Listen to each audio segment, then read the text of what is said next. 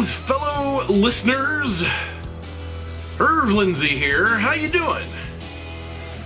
In today's podcast, we're going to revisit the 1936 slaying of bride-to-be Frances Marie Brady. Now, I did a podcast about this in detail several months ago. And when I was doing my research for that particular podcast, I do a lot of my research on a particular website online. And I often find myself sifting through historical documents, census records. I look up land records, genealogy type stuff. Well, I ran into a person that had Frances Marie Brady listed in his family tree. As a matter of fact, he was the only one with her in his family tree. So I tried to contact him at the time. He didn't get the message until recently. And so before we visit the conversation that I had with him, he is the great nephew of Frances Marie Brady. So Frances Marie Brady was his mother's aunt, right? All right. So I want to visit a few facts of the case and talk about it, so that if you didn't watch, if you haven't listened or watched that podcast, if you're on YouTube, a link to it should pop up there, but I'm really horrible about remembering to go back. So just go to my main channel page, youtube.com/IrvTV, or wherever you listen to my podcast, and you should see a podcast about a murdered bride. That would be the one. So in 1936, it was in the fall, the weather was getting cooler. Frances Marie Brady was going to be married the next week, and she and her sisters had a bridal shower for Frances that evening, and they were out later than usual, and they parked their car in an alleyway probably down the street just a little bit from the house on Oakland Avenue where they were all living together. This was in the middle of the Great Depression, so the fact that these ladies had a home, a house, and a car, and two of them actually had jobs, really meant they were doing a lot better off than many other people in the country. They parked their car in an alleyway. Most of the blocks had an alley mid block that went across to an adjacent block. They parked their car there and they walked back home. They get to the door at their home at 2104 Oakland Avenue, and it jams, and they go to open the door. They can't open the door because they can't unlock it. Now, it probably is a skeleton key lock that they would have had, and so Frances, I believe it was Margaret. So Frances goes to open it. She gets it open. She opens the door. Flash of light from a gun, bam, hits her. She dies right there. Nobody ever found out who killed Frances Marie Brady. There's a lot more to the story than that. If you go back and listen to my original podcast, you should be able to catch the entire narrative where I tell the story, talk about the facts of the case, and everything else. But what I want to do right now is I want to replay this conversation I had with a family member. This is Chris. And I gave him a call, and we talked for about 20 minutes. Here is about 10 minutes of the conversation that has to do with the facts of the murder. And he talks about information that was passed down to him from his mother. So tell me what you know about the case. So we had my earliest memories of hearing about it when I was a little kid. We had all the newspaper clippings, and my aunts, the two other witnesses, right, Elslene and Margaret, were still alive when I was a little boy, but they never talked about it. It was just something that we talked about, with my parents and at home, but they just never talked about it because it was too traumatic for them. I can imagine. But they were, so Fanny was engaged to be married. Can't remember the man's name off the top of my head. I want to say Donnelly or Donaldson or. It's in the accounts. Yeah. It's in the book in the chapter too. They talk about him at length, and the reason why he was ruled out was because somebody had made a phone call to him at home, and he had answered the phone like within minutes of the murder. And back then, if you answered your phone, that was a hardwired line, and it was pretty much proof where you were. So. Well, see, you know more than I do, but this is so they were at a bridal shower, right? And they were returning home. They lived all together in the same house on Oakland and Covington, as you know, right? And they were returning home, and I want to say it was Margaret who tried to open the door first, and apparently that door, the lock was tricky. It always stuck or something, and Margaret couldn't get it open. And Fanny said, "Oh, here, Margaret, let me do it." And she stepped forward and was able to successfully open the door. And when she did, immediately a shot rang out, and she turned. They all turned to run. But Fanny turned and went a couple steps and collapsed. Now, as you know, that house is just almost literally across the street from St. Elizabeth's. So they got her to the hospital pretty quickly, but I think the bullet pierced her vital organs. So even if that had happened today, the chances of surviving were very low. Right. So that's all I know about the actual circumstances of the shooting. Now, I know that in that house, the way it was described to me, when you came in, there was a landing. There were stairs straight ahead that led up onto a landing. So what they believed is that the gunman was standing on that landing when he was surprised by them coming home, and in his being startled, he just shot. So in other words, the trajectory of the bullet came down from, he was up on a landing, so it hit the angle of the trajectory. That's the only other thing I know. Well, I only recently saw a map of the house. And it was posted by the author of the book when he saw my post about, I was excited that I had gotten a hold of a member of the family to talk to about this, and he had posted a map that he had of the house, which wasn't in his book. I don't remember seeing it, and I researched at length. There were two stairways. There was one that led up to the landing from the living room, and there was another one that led down into the kitchen. Yeah. So my understanding of it was that you went up onto that landing, and then that's how you turned and went up the stairs to where the bedrooms were. But then the landing on the other side went down into the kitchen. Yeah, so there's actually two sets of stairs. One that went up, up from the living room or the foyer. I'm sorry, from where the front door was, and one that went down back into the kitchen.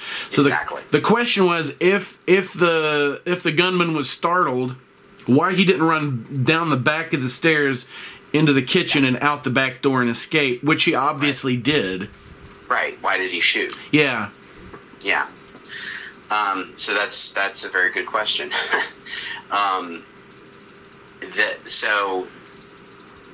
These are just, this isn't relevant to the case, except that in family lore, she was laid out in her wedding dress, right, in the living room of the house, which is what they did in those days. Okay. And my one aunt, not my great aunt, but my mother's twin sister, they're both unfortunately deceased now, but she remembers that very vividly. They would have been like 13 or 14 years old at the time. Okay. But she said it was just an awful scene, obviously. And the fiance at one point picked Fanny up out of the casket and sobbing said, who did this to you, Fanny? Tell me who did this to you. Yeah, it's just heartbreaking. And apparently he never recovered from that. Yeah, that's horrible. My understanding. So fast forward several years later, my mother told me this, and that is that we lived on Arcadia Avenue in Fort Mitchell, in Lakeside Park, really, Kentucky. Okay. And one of our neighbors was my mother said, a newspaper man, right?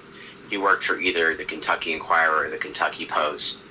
And what he told my parents was that the chief of police of the Covington Police Department at that time was corrupt. And he had a bunch of guys, and he got them to go and do these burglaries for him. Their MO was that they looked in the newspaper to see the wedding listings. They knew that they identified these houses as good places to rob. You know, this is the height of the Depression too, right? Right. So, I mean, I thought that the whole time that I was researching this case, that not only were we in the middle of the Great Depression, but these ladies had a car and a home, and yep. Two of them had jobs. Now, you can correct me, they worked at the same place, right? They worked... Or for the same employer. That's what it looked like. So Aunt Margaret worked for the telephone company at one point. But Aunt Margaret and Elsing for... Now, this is... My oldest sister could probably remember this, but they also worked for the same man who lived in Cincinnati, and he was Jewish, and he owned a... I want to say he owned a clothing store. Right, they were bookkeepers or something, right? Women. Yeah. Stenographer was the word that the census used. Okay. Interesting.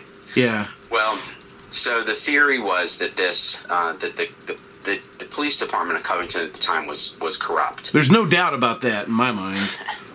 And that's part of the reason why the case never got solved. They probably, suppressed evidence, or this is a family theory now. I don't have any other basis for this. Understand. But this newspaper man told my parents that he had reason to believe that the chief of police was behind this series of robberies, where he, got these guys to go into these homes that he knew were there. There was a wedding coming up, so he knew there'd be loot in there, right?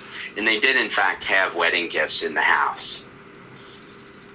Well, I thought the same thing when I was researching. I was like, well, it can't possibly be a coincidence that there was someone in the house at the time that they were out at a wedding shower, which would have been public knowledge that there was a wedding, and probably the wedding shower would have been pretty easy to know. That's why I thought, and a lot of people think in the chapter on this in Queen City Gothic, J.T. Townsend supposes that it was probably either somebody that knew them, not personally, but was connected in some way, that had knowledge that there was going to be a shower that night.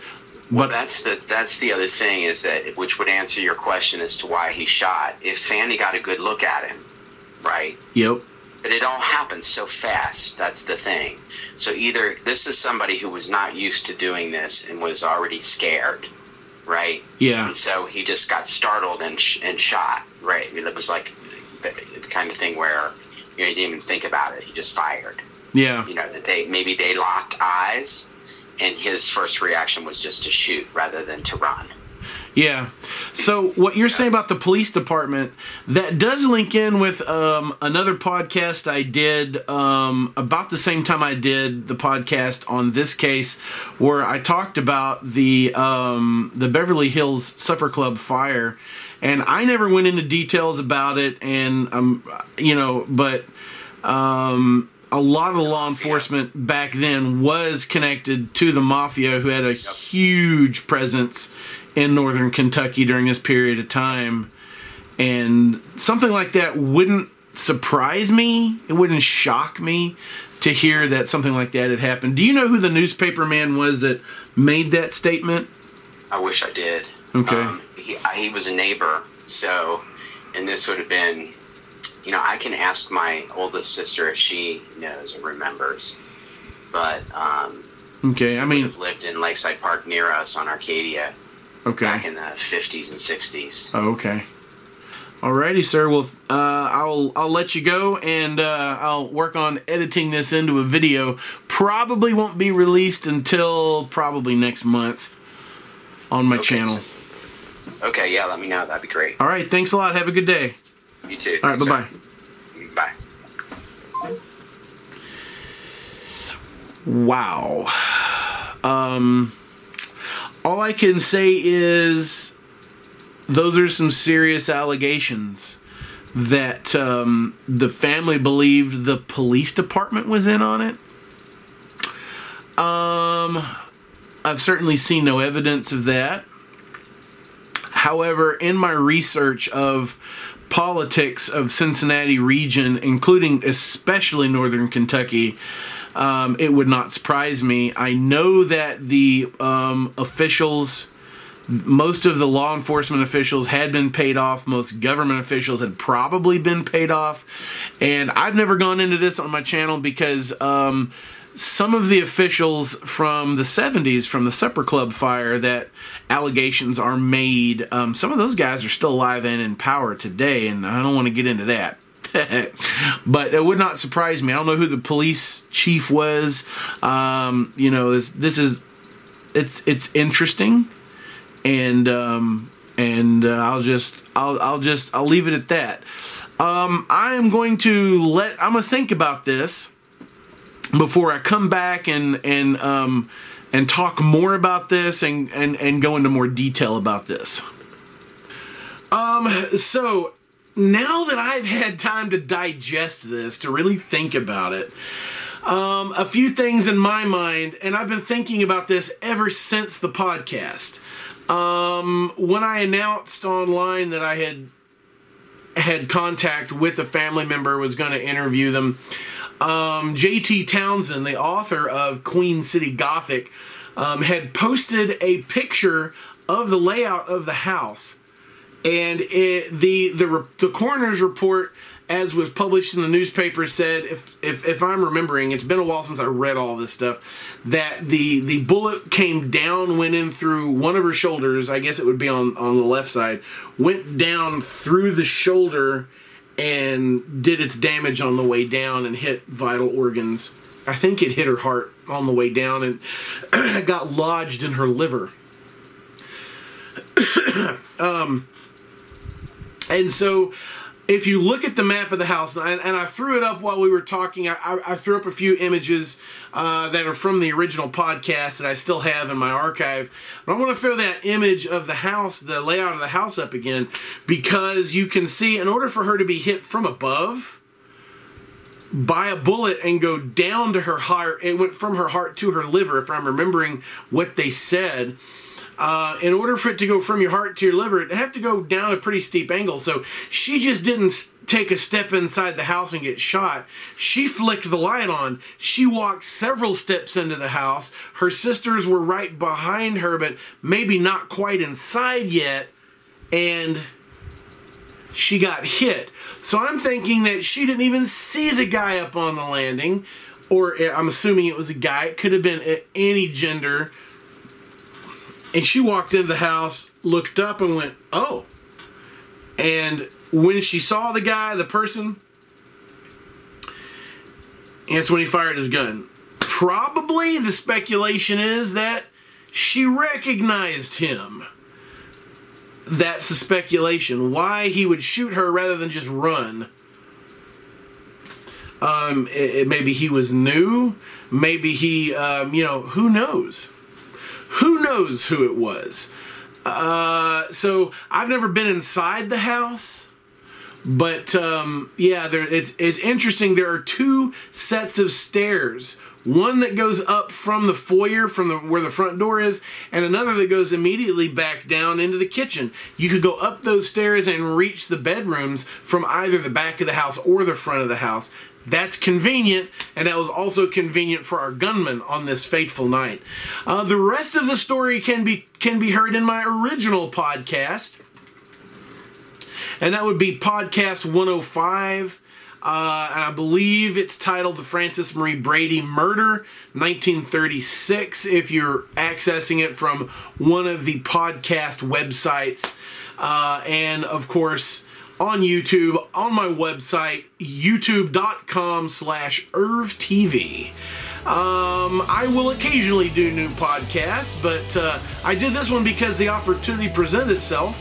You never know when the next podcast might be. I appreciate you listening, or on YouTube, I appreciate you watching. Everybody, enjoy the rest of your week. Keep fighting a good fight, and I will see you in the next video.